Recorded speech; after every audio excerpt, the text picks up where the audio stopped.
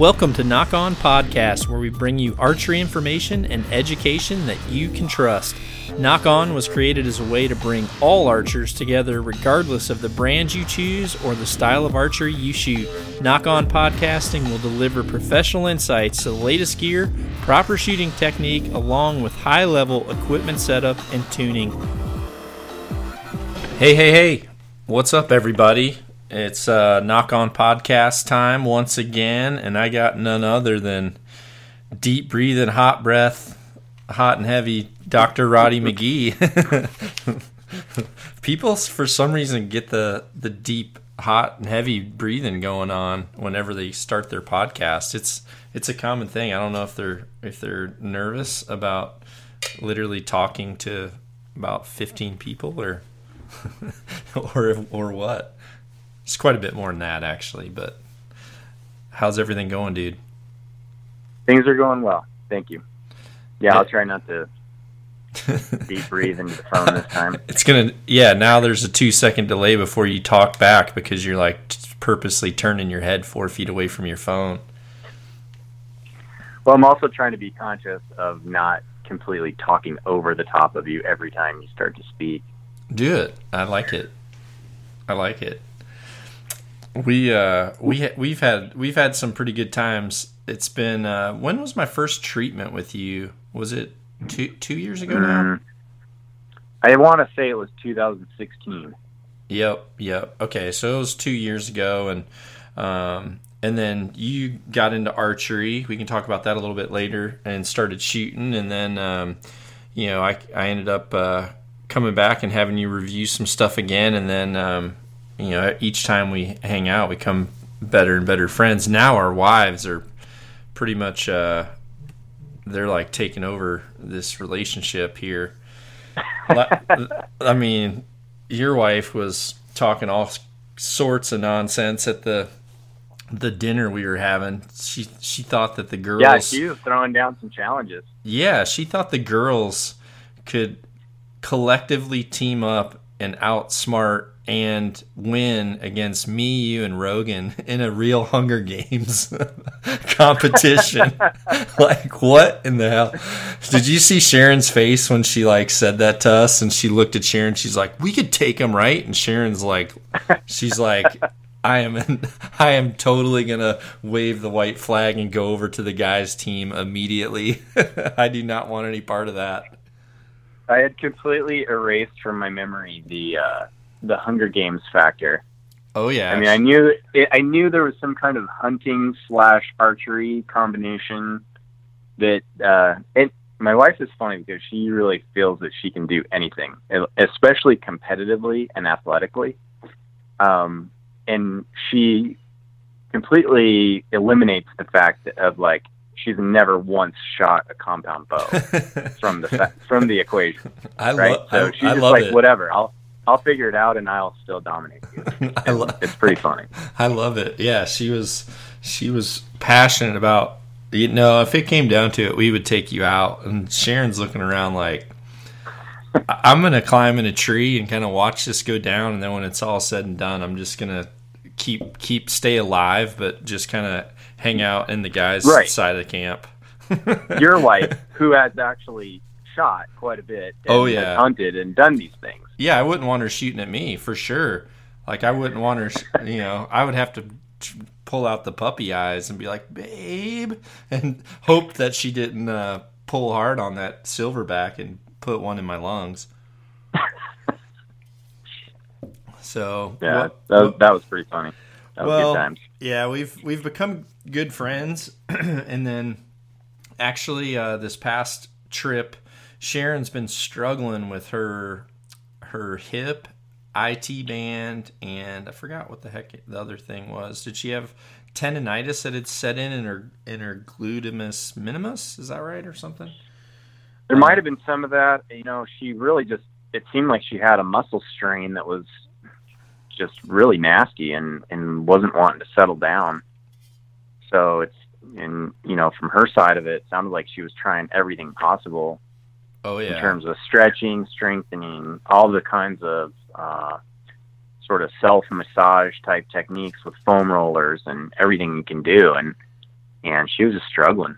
Yeah, because the IT band is a pretty vicious injury for athletes, and they say you don't really want to directly rub on the actual IT band itself. So it's it pretty much just took away any type of ability for her to work out and stuff for almost a year. It's been terrible. Yeah, that's crazy. Well, for everyone listening, I might as well give you a quick little rundown here. So Dr. McGee is in Vegas, works at Total Sports Medicine and Orthopedics, and you have an awesome practice, and I'm fortunate that Rogan actually hooked us up during 2 years ago, because I was battling an injury that was detrimental to my archery, and everyone knows about my shoulder injury, but the shoulder injury, a lot of times when labrums go out like that and the tears happen like that, the pain isn't near as bad as like what I was having in my right arm. From that's interesting. Yeah, it kind of like it did hurt a lot once once I got the frozen shoulder part and my body started to really guard it, and it wasn't moving properly. And obviously there's some pain that you go through during rehab after the type of surgery that I went through. But when it comes to just day-to-day stuff, my ability to hold my right hand in like a hammer type position, so anything that involved my fist forward, elbow at 90 degrees up to a curl position, but with my hand in a neutral position, so I was almost in a hammer position, anything that did that, whether I was holding my bow on a hunt, whether I was carrying a jug of milk from my car into the refrigerator with groceries, or trying to pack out meat on a hunt, I mean, it was killing me. And arm day curls and stuff were just non-existent unless I was completely supinated and like had my pinky inverted as far out as I possibly could, and just Can you like draw some pictures of this, or because I got a little bit lost there. What do you mean? Which part? I'm just joking around, but I understand. You're getting in certain positions and it was driving you nuts, and you had to make adjustments, and you couldn't do your natural position because of the pain you were having. Yeah, any type of curl that where your palms weren't facing straight up towards your face. If my palms were facing towards one another, those positions, the two spots on my bicep where it went down, and then there was one spot on my upper forearm too, wasn't it? If I remember, basically your distal bicep tendon. The biceps muscle everybody is pretty familiar with, but the tendon actually goes down and attaches further down on your forearm than people would think about. So it goes down maybe as much as 4 centimeters from that fold in your skin when you bend your elbow. So it attaches to a bump on the radius, and it's a common injury that I see, especially like our age group, guys that are active but not as young as we wish we were, and still want to do all the same stuff. But somebody grabs a hold of something heavy and pulls with a lot of force and at the right speed, and I take care of a lot of distal biceps ruptures that tendon just gets popped right off. But you were having a little bit of wear and tear on that tendon. I wouldn't even really call it a partial tear, because it wasn't any more than 10% of it. But that can be nasty and give you a lot of pain in the forearm, give you difficulty with doing some of your activities for sure. Yeah, pulling. And then you had that nasty spot that was more above the elbow, mm-hmm. And deep. Yeah. Yeah, and you actually drove that.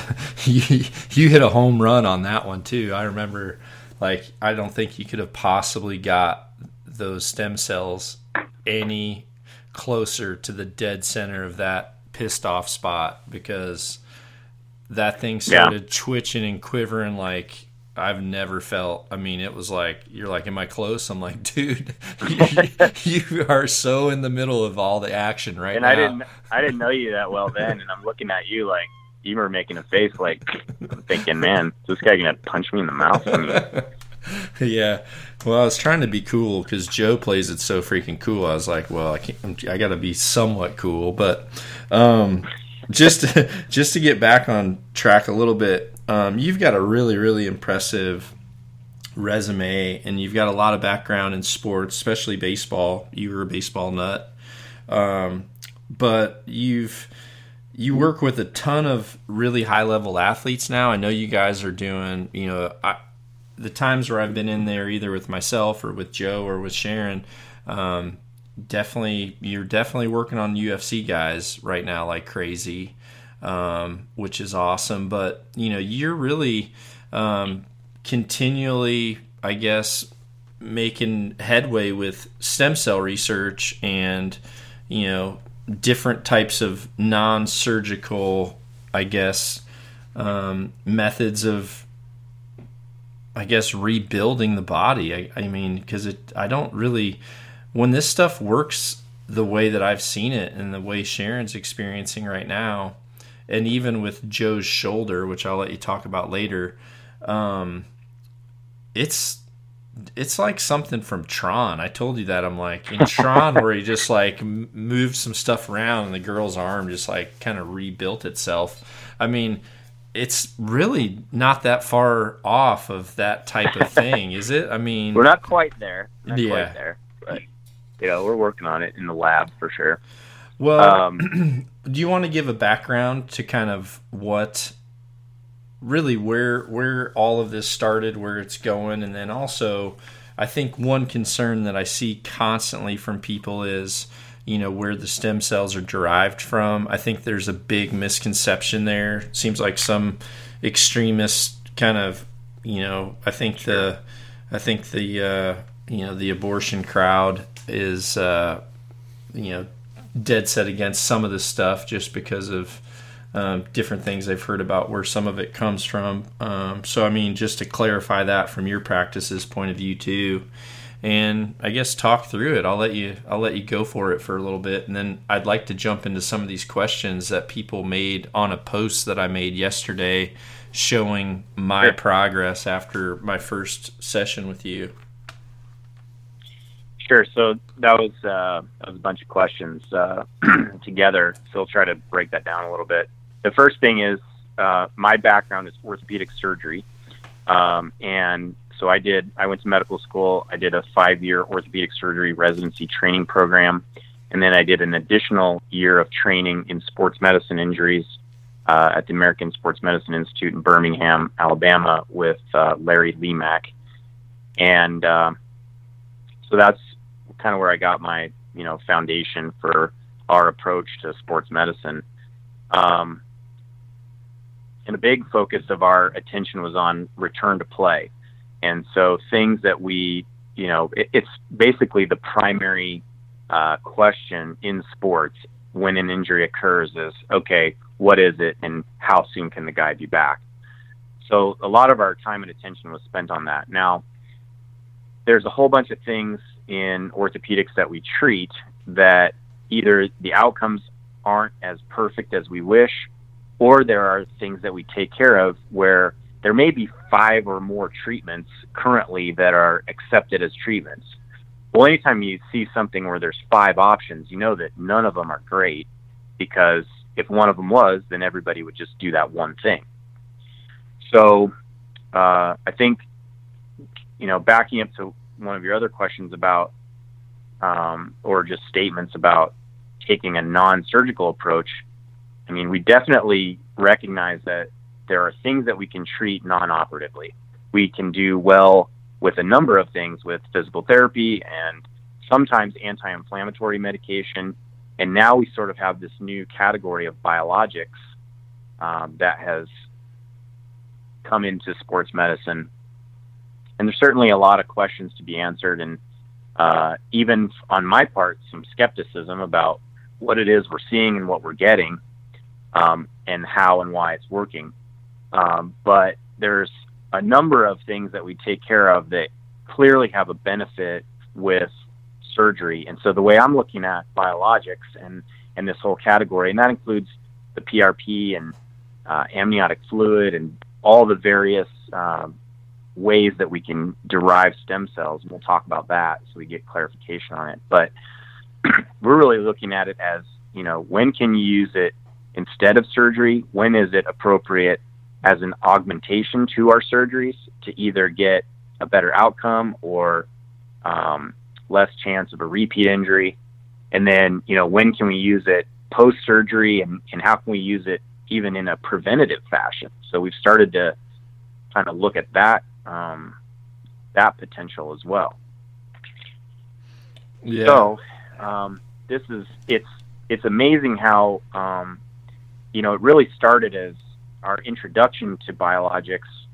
And we were using other categories of biologics with our surgeries before, whether it's adding bone graft, to help a fracture heal, or, a number of different things like that. But the kind of the non-operative stuff began with PRP. I got introduced to that in probably 2009, is when we started having the guys that I was training with were using it, and mostly for tennis elbow, for example.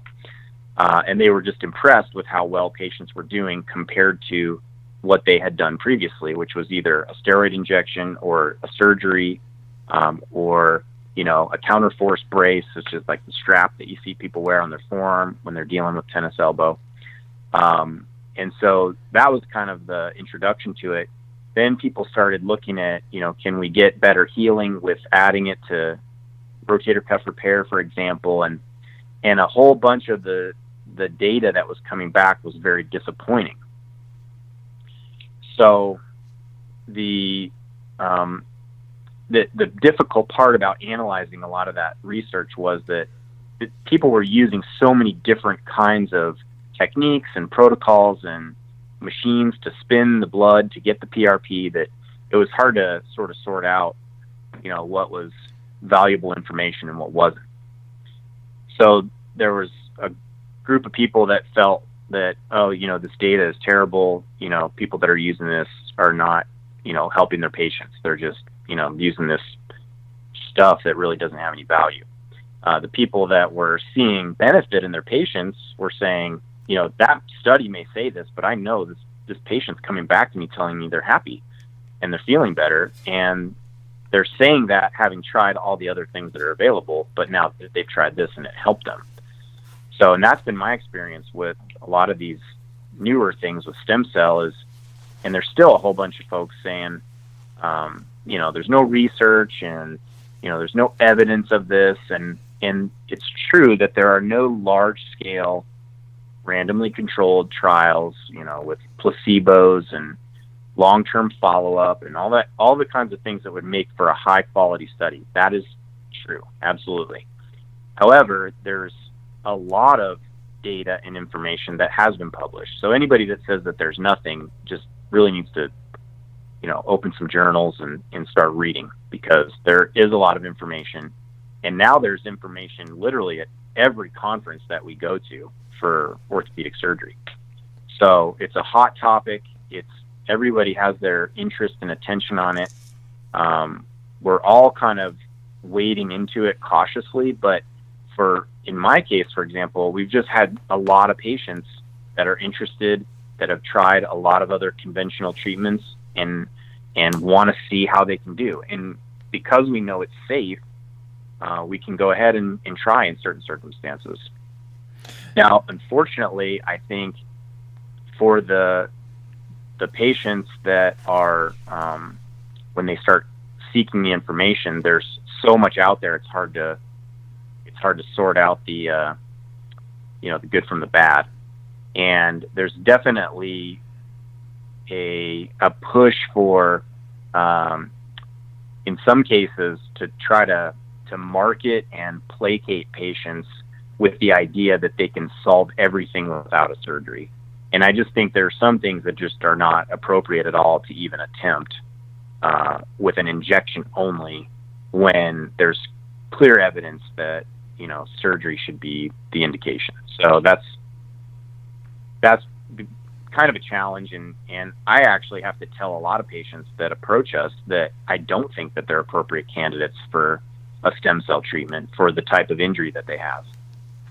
So, and these are people that are willing to do anything you ask them to do and pay whatever it costs to have the treatment, which is a little dangerous because, you know, they really need good advice. So I try to steer people in the right direction when things are not looking like that's the only thing that they should consider. Yeah, I've had several people that have sent me messages asking for your information, and I told them, listen, the best thing that you can do is take the data that you have and get it to Roddy and let him tell you whether or not you're a good candidate for some of the things that he's working on. And I have friends like my buddy Mike Slinkard, who came in for his bow shoulder. He couldn't even pull a bow back more than, he said he could shoot 1 or 2 arrows and that was it. He was able to shoot with me by the time he came here. What was it, a month after? I think you saw him, maybe a month after. Yeah, that's great. Or a month and a half. And so, yeah, I mean, it's hard to say, well, there's no data showing, well, if there's someone that 100% could not do this he struggled for a year or more, I think, with that. Mm-hmm. And then all of a sudden it's to the point where he's able to do it again. And I do know that even with me, you know, I needed, let's just say for my bicep as the example, there were 3 spots specifically that I was struggling with. And, you know, some of them was like a severe case of tendonitis that was just daily nagging. And 2 out of the 3 injection sites were like within a few weeks were just, it's almost like I don't even remember that they hurt or where they hurt. One of them still stayed, which I think was a year later maybe I came back and we hit that second spot, and then that one took after the second round. And then, I mean, literally my right elbow is just completely different. It's my left shoulder from surgery, which you did not have anything to do with, 100% identifies to me now what restrictions I have in my right shoulder, which did not get worked on.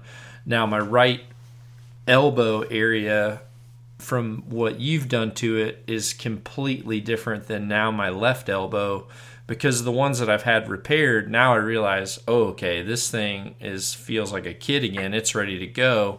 And really, the other one, you feel the age. You know, I feel age in my other joints. That's just part of getting older, I guess. But both times that I've had it, the process has continually changed.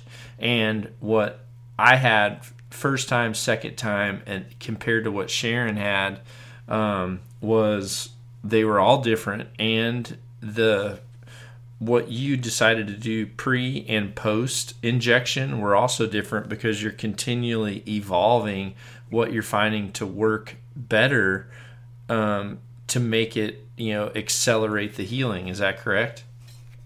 Yeah, I mean, some of it is we're sort of always seeking for what can be best for the patient and what we have access to. And the more that we learn, the more that we try to incorporate. And then some of it is just trying to see, you know, what's going to be best. And, you know, so sometimes we'll form a hypothesis and we try to see how we do. I feel like almost any of the stuff that we've used, patients have responded positively to. And I won't say that every single person was completely, you know, pain-free from anything that we treated. That's certainly not true. But people do respond to some degree to almost any of the varieties of the biologics that we've used. And so the more that we've tried to fine-tune it, I feel like we're getting better at it. And we're also tracking our own data to try to see if what we think we're seeing is really what's happening. So that's always important, is to be critical of ourselves. And, even though we may feel like, oh, all my patients are doing great, we really are tracking and collecting information that will say, how well are you doing, and how well is a particular injury doing to a particular treatment. Then we can try to fine tune and match the right either product or process with each injury. Your particular thing with your elbow, and I was going to ask you, what other kinds of things had you tried prior to what we did? Oh man, I mean, me, I'm pretty over the top with stuff. Obviously, icing, heat, A-stem, a lot of scraping. I've had a shiatsu, a lot of had a lot of it pulled apart, which would really work for a short period of time, 4 or 5 days. But then as soon as I went to a motion, like pull-ups were never an option for me. I could not do those pull-ups and deadlifts if my palms were facing back towards my legs, were just they would be instant flare-ups. So it was, I was a little bit, I guess, I was constantly milking it, nursing it, but, and you take an oral anti-inflammatory? Yeah, anti-inflammatories. I think I tried one shot of cortisone, but I knew not to go over the top with that. But there's just a difference between temporary Band-Aids or something that works for a day or two. I mean, I can't. Yeah. And the way I look at it is, if I go to, like, I have a person that really tears apart all my scarring. His name's Lester Phillips. He's down in Oklahoma in Tulsa. Works for another buddy of mine in his practice, but also works with private patients at a place called Body Masters in, let me think what town it's in. Bixby, Oklahoma is the actual where Body Masters is. And Lester works out of there, and he's just a master at actually taking your different muscle groups and just breaking them down and separating the fibers and realigning them. And I felt like a completely different person, but for those injuries that were severe, it would last for 4 or 5 days. But then as soon as I did an activity that focused on that, it would immediately be aggravated.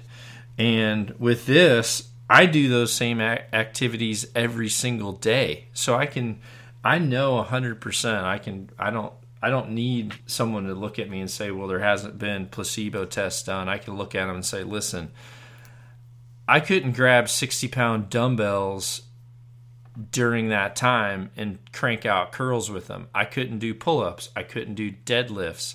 I do pull-ups, and I do pull-ups almost every day. I do deadlifts every other day. And if you've battled with like tendonitis and partial tears and tried to do those things, they're murderous.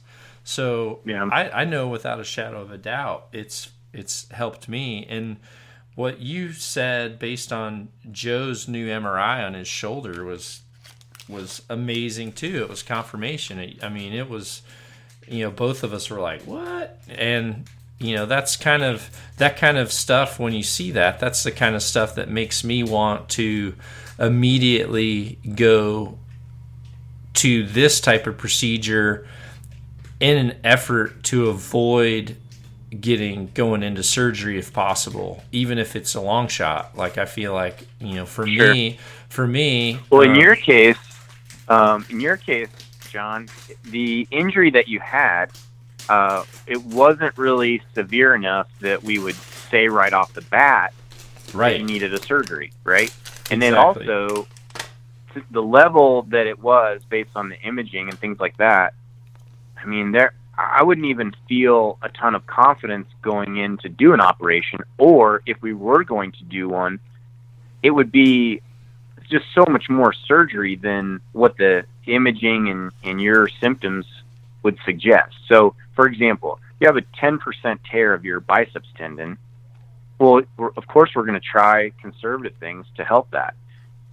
But if you've gone 2 years or a year, however long you were going with that pain, And now I've tried everything else, and you're saying, I need to get better. What else do you have for me? And I say, well, the only thing else we got is surgery. Well, for me to go in and I mean, I don't even know what I would do. Detach your tendon and reattach it? I mean, that doesn't make sense fundamentally. Right. The other thing is, you're using this as a term that all of us use, is tendonitis. But like real tendonitis is an acute injury where there's inflammatory cells present around the area. So, and a lot of these types of things, there aren't inflammatory cells because it's not really a true inflammation, it's degeneration. And when we get these wear and tear injuries, now you might flare it up and aggravate it and cause a little inflammation, at a certain time point. But the injury has occurred over a long period of time, and now it doesn't even really make sense. We're trying to use anti-inflammatory medicines, either oral or topical or injectable, to treat something that isn't even inflammation. So we fundamentally weren't even going about it the right way. Yeah. But now, if we truly have our hands on something that can either by itself, so the two competing philosophies about what the stem cells are doing, and I say philosophies right now because nobody actually knows what the mechanism is, the true mechanism for when and if we get healing, like what is actually occurring. And this is what everybody's racing to try to understand and figure out. But if we really have our hands on something that can either provide cells that then turn into the cells that we want and cause the healing, and that's the lesser believed theory right now, or if we have cells that are secreting proteins and growth factors and these other chemicals that signal to your body to start the healing process, and this is what people believe more now, that this is how it's occurring, then this is awesome, because all of these kinds of things that we've struggled with treating, either the conservative therapies weren't good enough, or the surgeries were either too much surgery or not really, even enough to make it as good as we wish it was. If we can really put something in there that causes healing to happen, then that's pretty awesome. It's a great thing for us to have more things that can help our patients. It's a great thing for patients to be able to recover from some of these things that we otherwise, wouldn't have had good tools to take care of. Yep. Well, I'm going to jump into a few of these questions that people asked. If you're watching, or if you're listening if you're watching the podcast, this isn't a video podcast, this one anyway.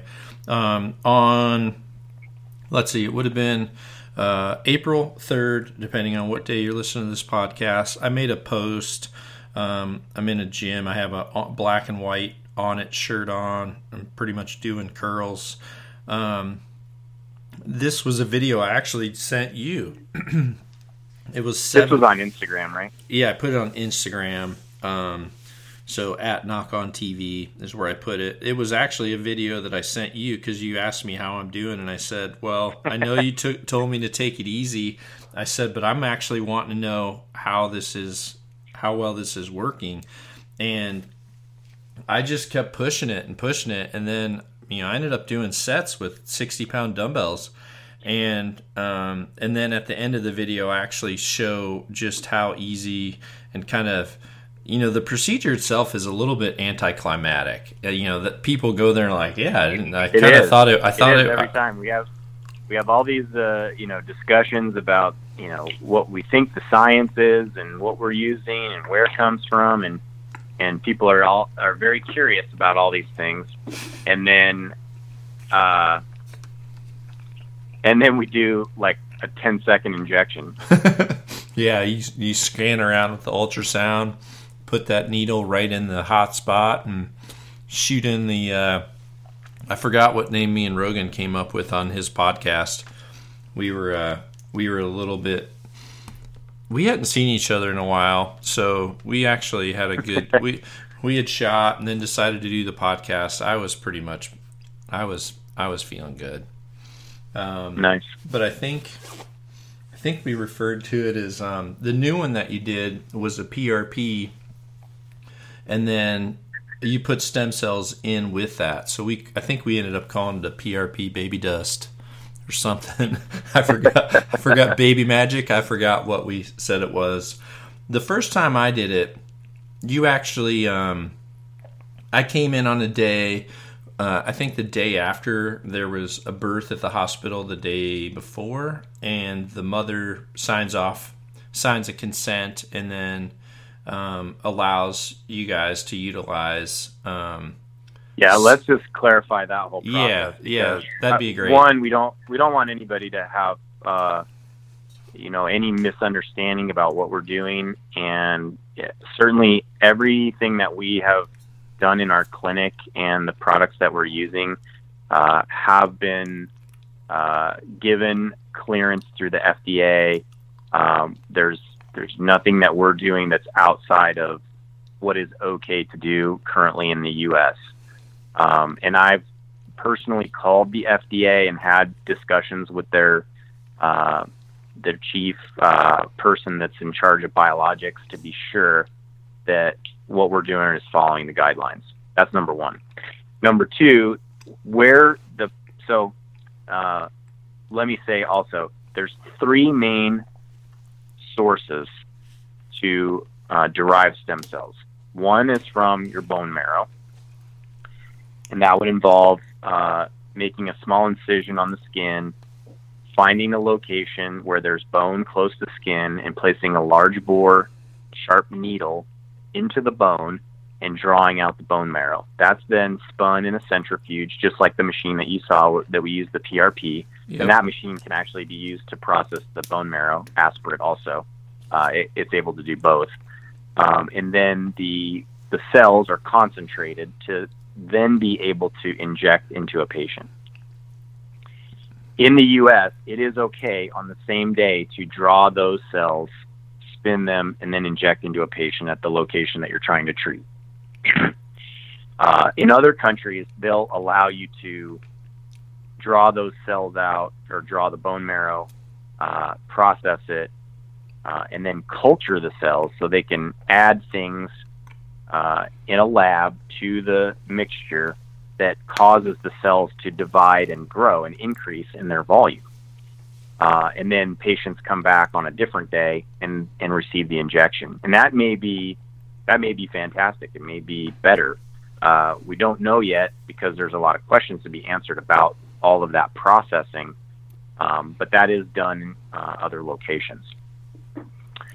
Now, adipose tissue or fat can also be harvested in a procedure that's similar to like a mini liposuction, and those fat cells can be processed and concentrated, and there are stem cells present there that and this is another possible way that it can be derived. And then the third category is really a group of things, and that would be, I've just put that under the placental origin category. So this includes things like the amniotic fluid, which doesn't have actual stem cells, but does have many cells present that can secrete the growth factors and cytokines, or these proteins that can do some of this signaling for healing. And then it also has a number of other things present in it that can be beneficial. There's blood from the umbilical cord. There's parts of the umbilical cord and the placenta and the amniotic membrane, which is basically the sac that's around the baby. Now, how these are obtained is a mother would choose to donate tissue. So when the mom goes to her OB, the OB would give them a consent form or ask them if they're interested in participating in this.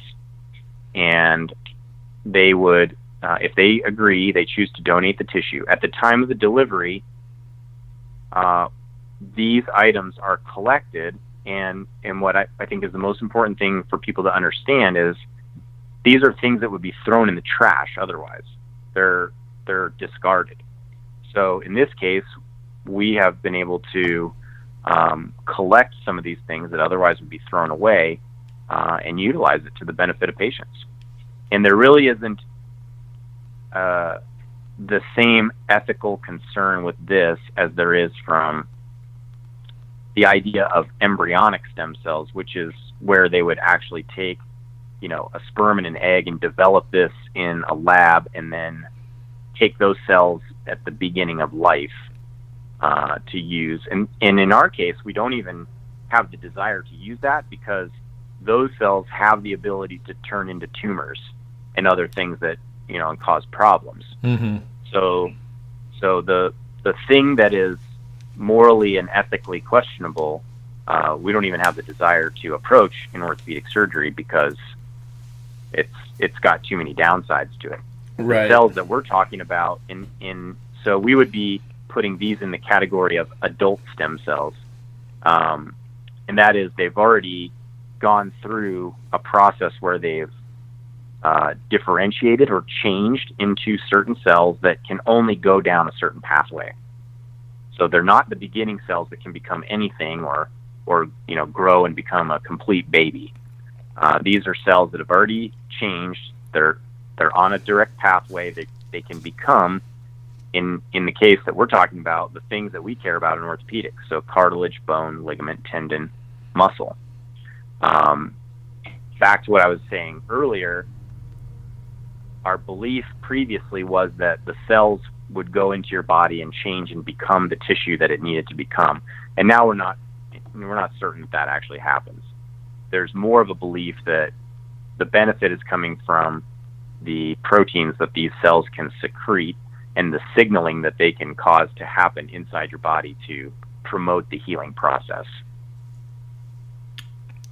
How many, based off what you've experienced with shooting, now that you've shot and you kind of understand the repetition to the movements, you probably have a way better understanding now of, especially when someone like me or when my buddy Mike came and we're talking about, where our shoulders hurt and stuff. Obviously, you have a whole new appreciation of the movements that are repetitive to archery. So obviously, people that are shooting tens of thousands of arrows or even thousands and thousands of arrows a year, there's just naturally, like you said, there's going to be wear and pain that happens that may not be something that shows up directly on an MRI.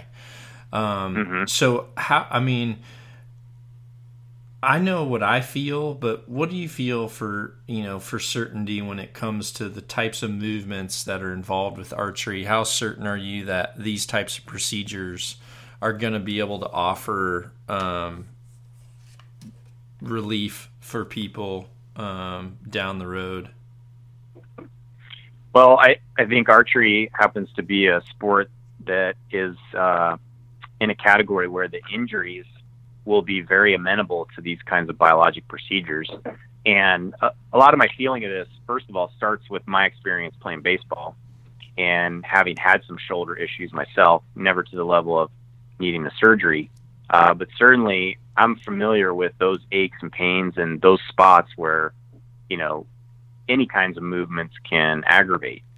And baseball guys are sort of hyper aware of their shoulders because of the amount of time we spend preparing, in practice, and then, warm up, trying to throw, and then all the different kinds of throws that you make both in the field and then all the effort and force that happens for a pitcher. And I played outfield and pitched, so I was kind of all over the place with the different kinds of things that happen on a baseball field. What it led to was, various things going on with my shoulder at different points. And then also using all the things that you have to do and use to get it better. So one of the things that struck me when we were discussing it was just thinking about, what kind of preparation guys are even doing before they get out there. So I tend to think in terms of how can we be preventative, first of all, rather than reactive and trying to, treat things once they've happened. But can we give guys information to help them have even if it's short, even if it's 5 or 10 minutes of prep beforehand that potentially could keep them out of trouble with their shoulder.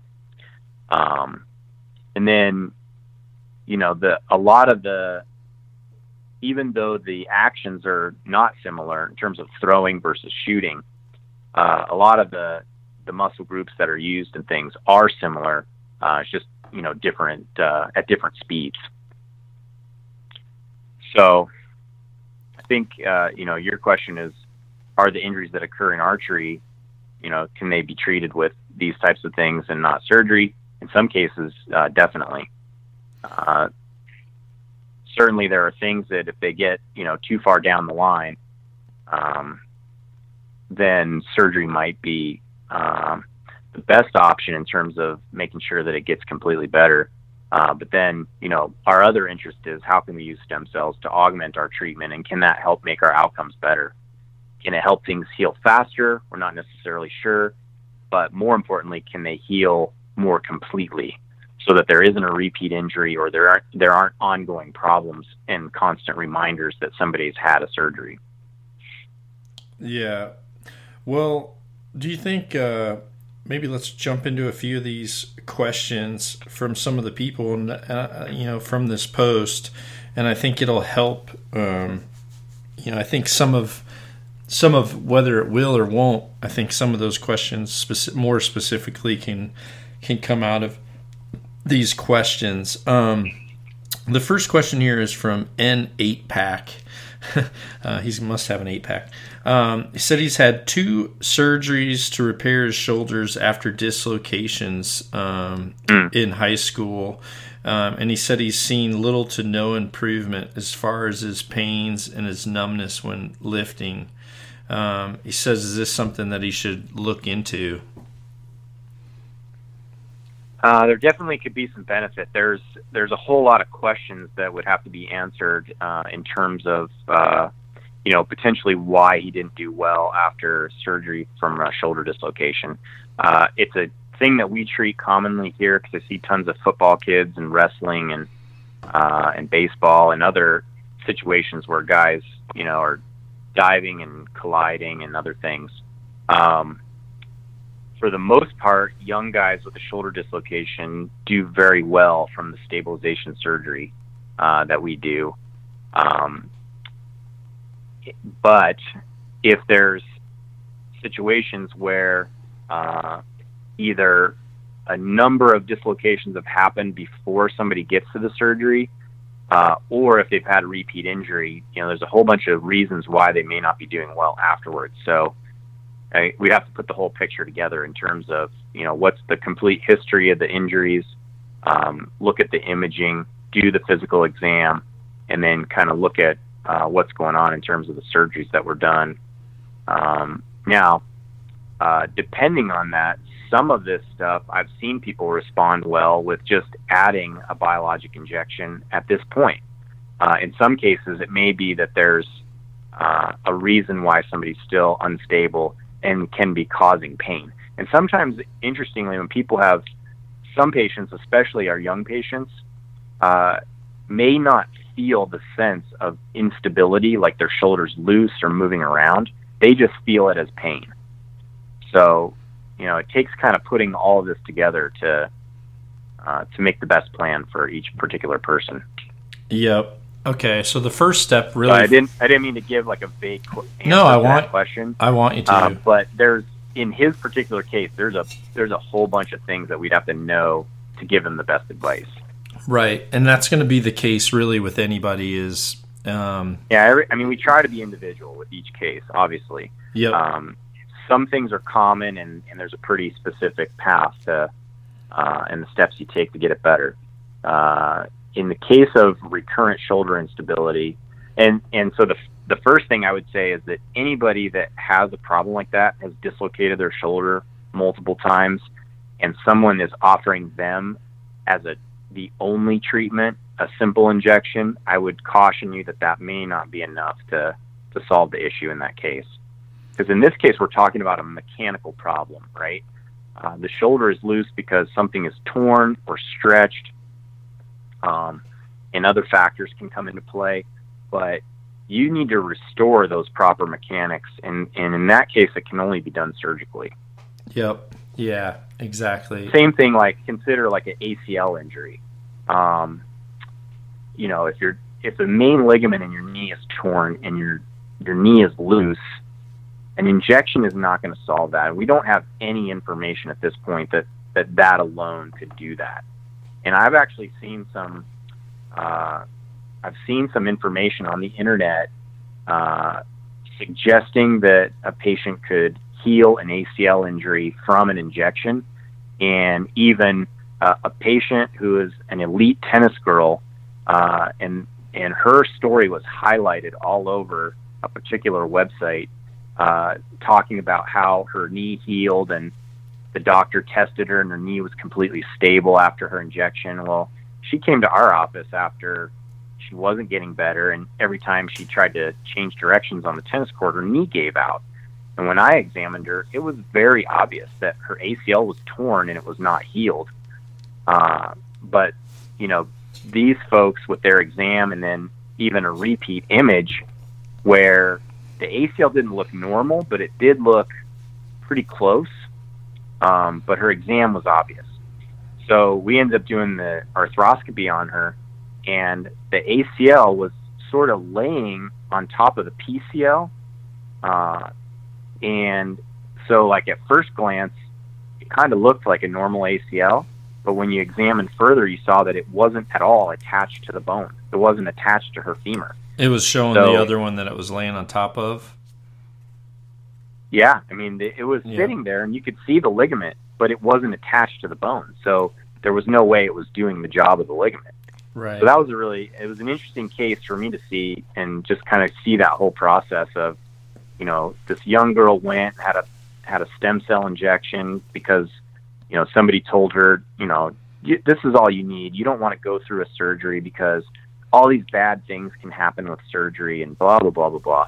And it was really a disservice to her because, she spent over a year and a half not getting better.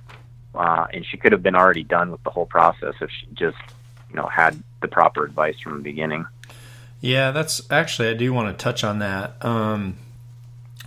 If you're a candidate where you do need surgery, I can tell you that one of the best things that I did was I really did my research and talked to different doctors and also their patients about the work that they did when it comes to surgery, because the first doctor that I saw when I had my first MRI with my shoulder, I mean, he literally came in, looked at me and said, he actually reached out and he shook my hand. He said, "Wow," he said, "you did an amazing job tearing that shoulder apart." He's like, "I've never quite seen something like that." And I'm like, "Okay." And he goes, "Yep." He goes, "They got you scheduled in. We'll get you in next week for surgery, and we'll get you out of there that next day, maybe that night, and then get you in rehab in about 6 weeks or 8 weeks, and kind of get you rolling." I'm like, oh, I said, "Well, I shoot a bow for a living, and I'm into archery." Just so, "Oh yeah," he goes, "we'll get you straightened right up. It's pretty, we'll be able to get this done." And he literally wouldn't let me talk to him about my concerns about, one, I'm a pro athlete. This is literally my livelihood. So it's not as simple as you just tell me to come in next week, you're going to cut this thing up and really not explain what's going on.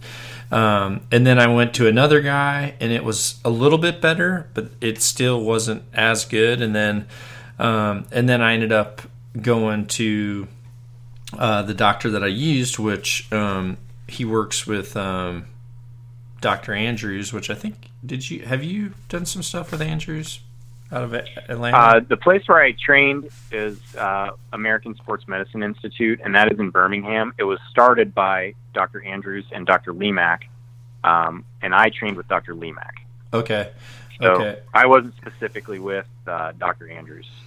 And that's, obviously he's known more specifically for baseball guys. But having the right person do that surgery when it comes time is seriously something that you want to do your homework in.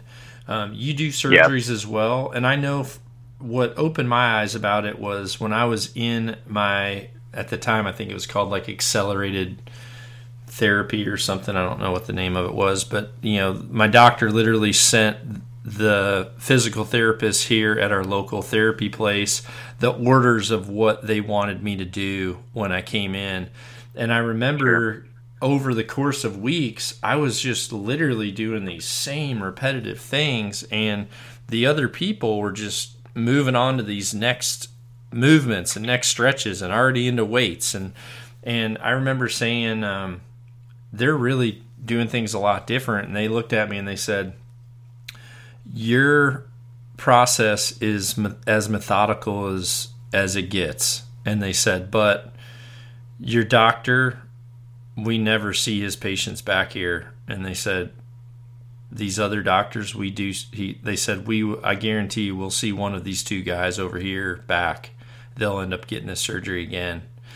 And from that, right then I thought, okay, I made the right decision. So even if it's something that that you need surgery, I would urge any listeners to, it's easy to contact Dr. McGee, get an MRI over there so that he can look at that MRI and then at least give you a consultation of, whether your surgery were, sometimes you may tell them, like you said, listen, this stem cell is going to be probably a waste of the time. Like, if this is a full disconnect, we need to do this the right way.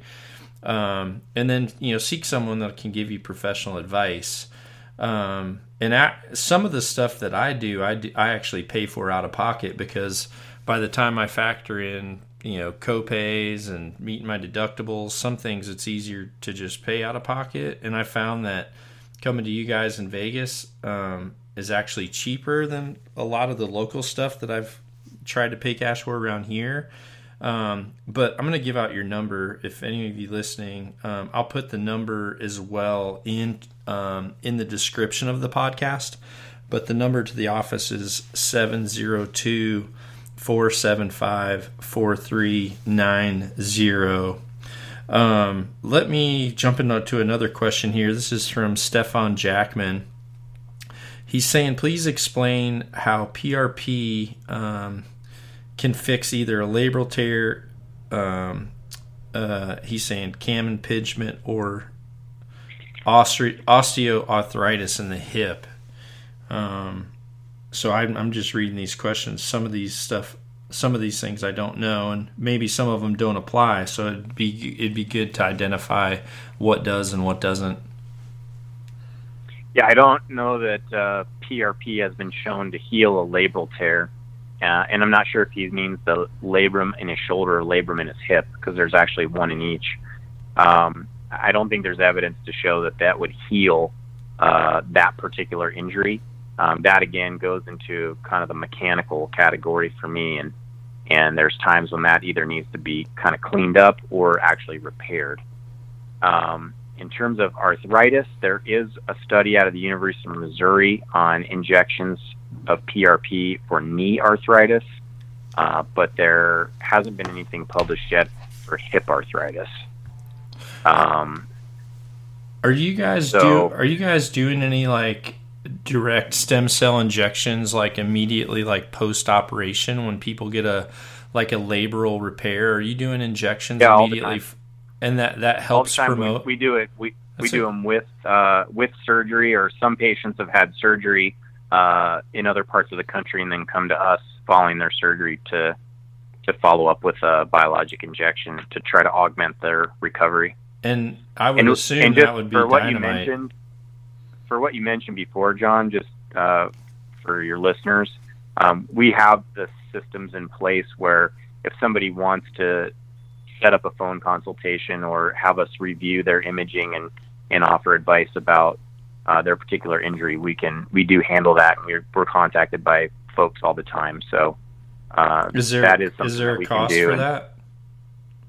Yeah, so we charge $100 for imaging review. So like somebody sends me their MRI and they want me to just look at their MRI for them. And for a phone consultation, we charge $250, and that would include, if we call and have a phone consultation, that would include reviewing the imaging. So those aren't separate charges.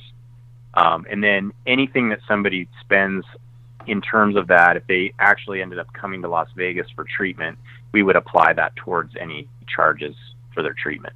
Okay. So some people have kind of gotten upset with me, because, if we've talked about, charges and things like that. But initially I was literally like emailing every single person back and calling them and talking, and it just became to a point where I couldn't keep up with that, and I couldn't do it all day long. So we had to create a system for it. So I hope people can understand that. Yeah, I'm the same way. I mean, as much as I try to get to everybody, I still get to someone. I still get to a certain amount of people every day, but it all depends on how your questions come in versus how I'm looking at them, because there's not enough minutes in a day. If all I did was sat here and answer questions, there's still people I would never get to. So I try to dedicate a certain amount of time to this stuff, but yeah, I can't do it all day long. Next question here is, there was a question asking if it would be an alternative for shoulder surgery. So that would totally, for you who asked that, Timber Ghost TGK, he's pretty much already answered that several times. You're gonna have to get your information to them for a consultation on that. Let's see here. This is kind of playing a devil's advocate in a way. It's positive and negative. I shouldn't say it's negative, but it shows kind of both sides. Jeff Locher saying that he had PRP in his left elbow, and it was fine for the first ones, but then after a while his muscles tightened up, and he had to go to therapy to get the muscles to actually release. The doctor said he had never seen it before. But he said, with that said, it was the best thing that he had ever done for his arm. So does that kind of come down to, similar to like my first injection? I think, did we do exercise post? You had me do aerobic post injection. I think you did a little light spin on the bike prior to your injection. One of them I knew it was prior for quite a while. I thought that was the second one. I thought the first one it was after. But now they're seeing some research with like heat, like sauna is actually showing some effects too. So I think some of the pre and post procedures for those injections, probably depending on when he got it or how the doctor did it, I guess could have had an effect. I would say like almost any patient that we see that's being treated for pain or some type of orthopedic injury, they're going to benefit from therapy after, whether it's, a biologic injection or surgery. And it's such a critical part of the recovery, especially with surgery. I mean, it's almost more important than whatever I do, honestly. I mean, we can do our bit, but if the patient doesn't get proper therapy, and they don't get that motion, and they don't get, strength training in the right way, they're not going to have as good of a recovery. And with these injections, the therapy for us, it has to be a part of it. And the reason is that anytime you have pain or you have an injury, there's going to be dysfunction in that limb. There's going to be problems with motion, and there's going to be problems with, strength imbalance. And if we don't have a good physical therapist that takes you through that and adds to what we've done, you just can't come into an office. And I see this promoted all over the country. You can't just come into somebody and get a needle stuck in you and walk out, and it's like, hallelujah, you're cured. I mean, there's a whole bunch of factors that go into the complete recovery. And I just think, I've always been appreciative of the therapists that we've worked with, and I think it's a critical part of the recovery. So I wanted to make that point and make it a point of emphasis. Yep. Well, one more question here. I'll ask one more. And it was from a guy specifically saying, it was from Phil.Stern. He's saying, I've got severe bicep tendonitis and therapy just isn't helping much. Honestly, dude, I can I can tell you from my experience, I dealt with that, and it's murderous, especially in the bicep, because you use it even if you're trying to do chest or shoulders or whatever. Just grabbing those dumbbells and getting them into the position, you're just continually aggravating that bicep tendon nonstop. And for me, I saw big benefits, but I guess I'll let you say what your thoughts are too, Roddy. I guess the first question would be if he's talking about the biceps tendon at the elbow or the shoulder. So, and they can both be problematic. In the case of the long head of the biceps tendon at the shoulder, it's something that we see and take care of almost every day. It's a very common thing. It's something that I've dealt with in both of my shoulders, especially as a thrower when I was younger. And there's a number of things that we do to try to help it. However, when it gets to the point where either it's a degenerative tearing of the tendon, or if it's associated with labral tear, because the biceps tendon in the shoulder attaches to the top of the labrum inside the shoulder joint. Sometimes those are the ones that we have to go ahead and take to surgery and move the biceps tendon. So that procedure is called a tenodesis. That's where we release it from its attachment and we tack it down to the humerus. And that keeps the length tension on the muscle, but it removes the offending pain generator. Yep. Well, I know for me it sure did work, and mine was all down low. So if you got the high one, then you're in Roddy's ballpark. If you got the low one, you're in my archery arena. So, all right. Well, I think this was a pretty sweet podcast. You got anything you want to ask me, Dr. McGee? Well, I hadn't actually talked to you about Sharon, but it sounds like she's recovering pretty well. Yeah, she's she's still dealing with, like you said, there's continual physical therapy is showing like continual progress, but the difference is she was not making any progress before, and the more she tried to go again, she would see regression more than progression.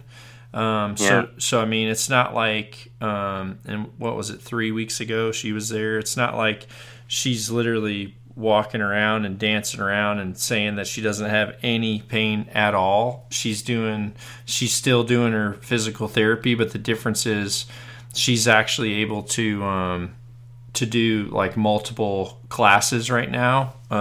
Okay, good. So she's able to do yoga again. She's doing some like different interval training classes, and then also some like toning classes and stuff with weights. And she's able to do them, and she wasn't before. Each night, she's like, I feel a little bit sore there, but like you said, when you're talking 12, 14 months of there being limited functionality and also compensation from the other side because you're not functioning, so you're almost like crutching yourself, then it's I think it's a natural process, and I probably should have done a little better job rehabbing mine, but I think in the end I'm happy with where it was. Maybe I would have not needed the second round if I would have kind of milked it a little bit more. Yeah, I was pretty happy with how you progressed after yours, maybe even faster than I expected. Yeah, well, I think I got after it a little fast. But that actually made me think with our own, our other patients that some activity following is beneficial. So I think we would have been, prior to you showing me that, I think it would have been a lot more conservative with my therapy, protocols and things like that. But we've actually been a little more aggressive since your experience, and the patients have responded, and everybody's always happy that they can get back into stuff a little quicker. Yeah. That's the biggest frustration But also, probably the area where you got to be the smartest too is not trying to rush recovery, because I know I was super cautious with my shoulder. Some maybe say I was too cautious, but man, am I happy with it now. And really, I realized that extra couple months that I put into it is really meaningless. Mm-hmm. It flew by, and it's not like it wasn't worth it. So, well, hey man, I know you got to get rolling. You got, it's almost noon. Well, what is it, 10 there or noon? 11:15. Yeah. I wasn't right at all. So, yeah. No, but thanks for having me on. Always enjoy the conversation, and oh yeah, appreciate it. And we'll see each other when we team up for Hunger Games, man versus woman. Definitely. I think your wife's invited Sharon out to California for a ladies' weekend. that they could. Yeah, they're just taking off. Like we're not even like, we don't even exist anymore. I wonder if they're doing training. They're probably doing like handgun training or something, and just telling us that they're going to hang out. Close combat training. Yeah, exactly. All right. Well, I appreciate you, brother, and thanks for everything. Nock on, everybody. Be sure to visit knockonarchery.com to see our entire line of trendy Nock On lifestyle clothing. knockonarchery.com.